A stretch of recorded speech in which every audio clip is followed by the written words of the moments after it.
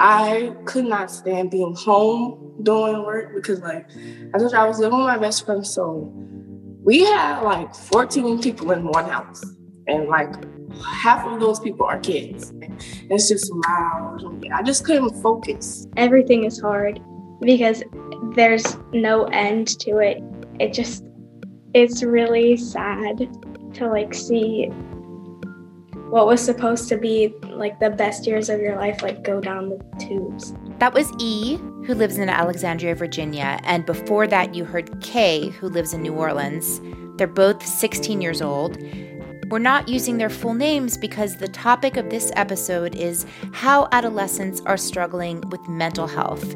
And you're going to hear from them, as well as some therapists, about why this time has been so tough, especially for some teenagers, and how caring adults can help. I'm Anya Kamenetz, a reporter for NPR, and this is a parenting episode of Life Kit. It's been about a year now since schools closed all over the country. Things are still pretty far from normal in a lot of ways, whether that's sports or parties or travel or jobs. And all of this is taking its toll on teenagers. What I've seen happen, and in 25 years I've never seen this, is I've seen my anxious kids become more and more depressed. And the level of suicidality I'm seeing in kids is the highest it's been. So that's Alyssa Nebelstein, a therapist who works with teens in the D.C. area, and she's describing what she's been seeing in her practice. And she's one of 4 different youth advocates who actually have reached out to me in the past several months and said, hey, you're a reporter. Can you please do a story about this? I need you to know the teens are not okay. And what that also means is that if you who's listening, someone you know is going through it right now, you're not alone. This is so common. And there are so many teenagers like E, and frankly, people of all ages, who are having some really tough times and some late nights. Are you on your phone when you're awake? No, that's the weird part. That's why I'm just everyone always assumes I am, but I'm not. What are you doing? What were you doing? Yeah, the last time you stayed until 4, what were you doing? I was crying and thinking. But things did get better for E, and, they can get better for the teens in your life, and you can help. This is a parenting episode of Life Kit about adolescent mental health, and my takeaway number 1 is to understand how teenagers are struggling to meet their needs right now, from the most basic physical level to emotional and developmental needs. So at the physical level, sleep is a huge factor that we heard a lot about from the professionals and from families. At puberty, your sleep patterns are changing, and going to bed really late or not getting enough sleep or shifting your schedule day to day, all of this can really mess with teenagers' moods. E, the teen in Alexandria, said that was really true for her. I never stayed up super late pre-pandemic, but now I stay up so late for no reason. At the very beginning, it was I wouldn't sleep for days. And healthy eating is something else that can be kind of difficult right now. For some teens, that means maybe they're snacking all day out of boredom. On the other hand, there's also lots of families, too many families, for whom COVID has affected their livelihoods, and that includes their ability to get enough to eat. And there's actually research showing that when a family is experiencing food insecurity, the teenagers in the house are 3 times more likely to have mental health problems. So this is all an ecosystem. It's all related. And families obviously have very different amounts of control over their circumstances. But what the professionals told me is that as a preventative measure, if you want to promote wellness in your household, it's really important to try to make sure that kids' bodies are as healthy as they can be. Maybe that might mean taking away their phone at night. It might mean assigning kids to walk the dog. This is Dr. Khadija Booth Watkins, who works with adolescents at Massachusetts General Hospital, and she's the other mental health professional who's going to be helping us out this episode. And she highlighted the importance of physical movement. The biggest thing, I think, is making sure we're being physically active because, with this sedentary lifestyle that COVID has forced us into, you have to really be deliberate about being physically active. And Alyssa Nebelstein echoed this point. Try to get teens moving. Invite them to shoot hoops maybe, or even pay them to help you with yard work.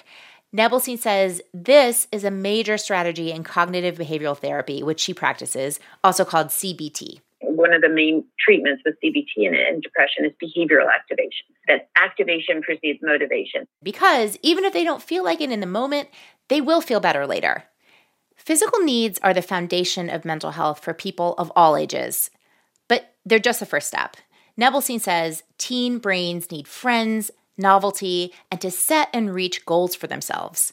And they're having a really hard time getting those needs met right now. I mean, their brain is wired for new experiences, for new learning, for social connection, for romantic connection, for status and hierarchy, and all these different kind of developmental tasks that they are not getting access to. What's also true is that just like food, clothing, and shelter, we all need warmth and human connection. And right now, some families are grieving because they have lost people during the pandemic.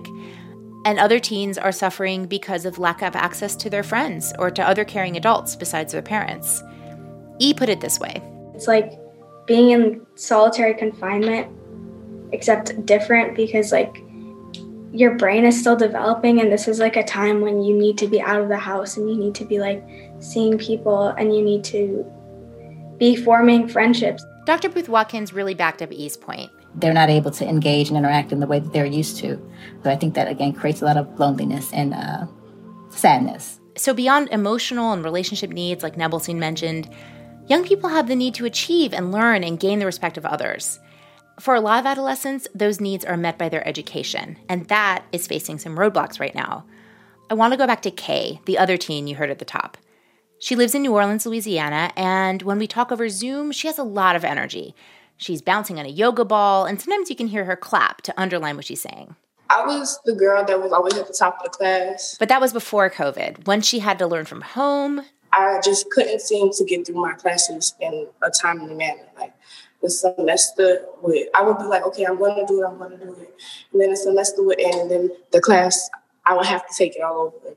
And so part of the problem was that, she was living in this really full house, helping take care of kids while the grown-ups were at work. So I had to be with them in the kitchen and sit everybody down, make sure they had everything they needed. Like, it wasn't just me making sure that I was on my Zoom call. Like, I had to get these meeting passwords for all lay teachers, too. I had to make sure I had everything for them. And so, yeah, it was very overwhelming. And Kay is not alone. So many families are seeing their teens struggle with remote learning. They may not have the same support that they're used to. They're missing the motivation that comes from learning alongside peers. And like Kay, some teens are taking on adult stresses and responsibilities. And if we think about adolescent development, we've put a pause button on what they're supposed to be doing. So if you've listened this far and you have a teenager in your house or in your life that you really care about, you might be wondering, how can I tell if this young person is just having a bad day, hitting that pandemic wall, temporary stuff? Because let's face it, we've all had bad days in the last year. Or, on the other hand, is it a really serious problem, something where we need to make some changes or maybe call in some professional help? This is our takeaway number 2. Learn to spot the red flags. Well, anytime something feels unsafe, that's the easy answer. That's Dr. Khadijah Booth Watkins again.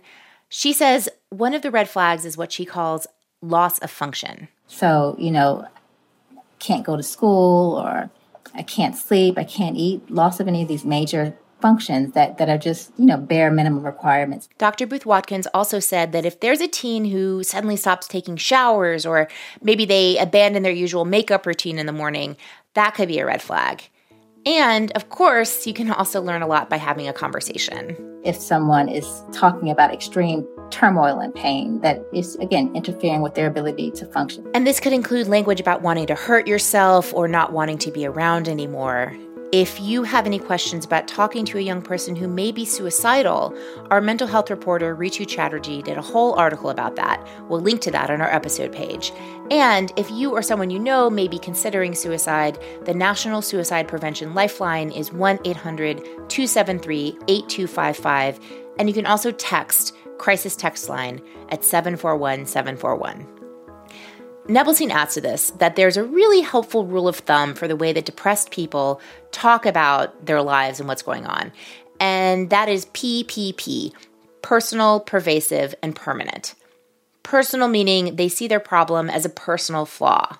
I can't do anything. I can't even learn right while I'm on these virtual learnings. Pervasive meaning it's across different categories of someone's life. What is there in my life that isn't affected by this right now? I am in my room. I'm sick of my parents. I'm fighting more with this person. I don't go outside. I don't have new experiences. I'm not allowed to get a job. And permanent meaning they don't know when it's going to go away, just like E put it at the beginning of this podcast. Everything is hard because there's no end to it. Both E and K had a history of diagnoses like depression or anxiety, which many teens do. And layered on top of that, for E, during the pandemic, it was like she had all these hours with nothing to fill them. And K kind of had the opposite problem. She was trying to balance her schooling with helping take care of the children that she lived with. I have a lot going on mentally. It's been a lot there, but especially during COVID, like I'm already anxious. Like I'm anxious to meet a new person. Like it takes me a lot to even want to be like around people. So imagine me having to take care of all these people in one household and all the noise. And I'm very noise sensitive. Like I'm very noise sensitive. If it's too loud, like I will go crazy. So that might be an example of the extreme turmoil and pain that Dr. Ruth Watkins was talking about. So let's say this sounds familiar. You're seeing a loss of function. Kids are not eating, or they're eating all the time. They're not sleeping much, or they're sleeping way too much. They're not able to handle remote school. They're not feeling motivated at all. And when you try to talk to them, they're expressing so much pain. They see their situation as personal, pervasive, and permanent. Our next takeaway is, what do we do now? And this is our takeaway number 3, have the tough conversation. Ask kids what's on their mind and make sure that you validate their feelings. Don't downplay them. For example, let's say a kid is sad about missing out on a big 16th birthday party. You might be tempted to say, it's not a big deal, or, we're lucky that you're even worried about this. Dr. Ruth Watkins suggests instead, you're right, it sucks. And I hate that you're not going to have your 16th birthday, and you really deserve it, and you've earned it. And then maybe you can problem solve with them a little bit. And I'm so sorry that it's not going to happen for you in this way. Is there something that we can do to make your 16th birthday special? And she also suggests that we ask teens to apply the best friend test to the ways that they're talking about themselves. Would you tell your best friend, that was stupid? Or would you tell your best friend like that, something negative? Speaking of something negative, let's be honest, so many parents have been stretched to their limits during this pandemic. And if we don't have the resources and support that we need, we can't be the most effective parents, because we need to be able to take a step back when our teens are having a tough time and not center our own distress, our own reactions, to keep our own equanimity as we listen to our kids. The biggest tool in the toolbox of a parent is being able to model. So being able to model resilience, being able to model self-compassion, being able to model mindfulness. That's the biggest and the most effective tool. And then, teaching our kids how to do those things, teaching them how to be resilient. Now, after you have one of these conversations, depending on how it goes and how your teen is doing, you might want to seek out help from a professional. If money's an issue, you can Google for sliding scale therapy in your location. You can check with a local graduate school to see if they have student therapists available. Maybe check in with your teen school for resources. These days, of course, a lot of therapy is over video, and the good part about that is you're not limited to people in your immediate area. There's 2 online platforms you can check out. One is called Open Path Collective. That's a nonprofit committed to affordable therapy. And the other one is teencounseling.com. And we'll put all of this info on the episode page. So let's say you notice some red flags, you had that tough conversation, maybe you're finding a therapist. Our takeaway number 4 is about making the time for fun and togetherness. It may sound strange since families feel like they're together all the time, but so often everyone is in their own corner of the house on their own devices. Dr. Ruth Watkins said, whether it's dinner, whether it's a family night, but making sure that we deliberately spend time where we are all together. And, you can lay true eyes on your child to see what they look like, what they're talking about, what their facial expressions look like. It'll say a lot because again, you know your child better than anybody. Dr. Ruth Watkins says a family that she knows does paint by numbers together. You can do a special dinner like Taco Tuesday. And these are all just different chances to check in and quietly observe your teens. And ideally, they're also going to be fun and a stress reliever for everybody. And speaking of fun, consider if there are safer ways for your kids to get out in the world. E's mom told me that for them, that looked like having a slumber party in the backyard for a few kids for E's birthday. We started being a little bit more flexible, probably earlier than some, because it was becoming so clear that it was going to be a long time. Yeah, and the isolation was impacting all of us. So for Kay, by last June, everything kind of came to a head, and she spent a few days under psychiatric treatment at a hospital. Then she went on a COVID-safe trip to Atlanta, and now she's living back at home, and she says things are going a lot better. It's very quiet. So, yeah, I just moved myself around that space for a little while, just so I could focus on schoolwork a little bit, because honestly, I'm trying to graduate this semester, and I would be devastated if it got pushed back. Like, I would probably cry. As you can hear, Kay's really committed to graduating high school early. She's also in the student council, and she also has an internship in a local park growing food for the hungry. Alyssa Nebelstein says community service and activism are actually amazing for teenagers' mental health because, she says, one of the tasks with adolescence is, right, we have this sense of meaning that we ourselves are invested in that is bigger than us, that helps the world at large. And Kay's school, too, is starting to come back in person, hybrid. She goes to an alternative high school called The Net. And the hybrid schedule, she says, is great because The Net is a very social school. Like, we are a very fun school. We're used to being, like, in the hallways, like, josing with teachers, stuff like that. Josing with the teacher, she says, that's New Orleans slang for, in this context, like, playing around. I'm finishing now. Like, it's getting better now. You know, there's hybrid, and, like, you can actually, it's a lot better than the beginning of COVID. So let's say you have been successful introducing some healthier routines in the house, some low-key, hopefully fun times to connect, some taco nights, and some bright spots in your teen's social life. And maybe professional help is also part of the mix. We're going to move on to takeaway number 5, and this is about maybe adjusting your expectations and praising the progress that you do see. So Dr. Booth Watkins says you might consider setting up an incentive program to help encourage behaviors like going to bed on time or signing in for school on the computer. Could be a gift card or even their favorite candy. And she says don't underestimate the power of parental approval all by itself.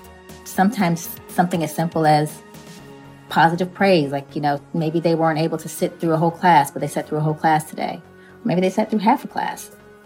I saw that you sat through half of that class. Like, that was really great. I know it really took a lot out of you. So this is not just about manipulating our kids to do certain things. This is about a whole mindset here.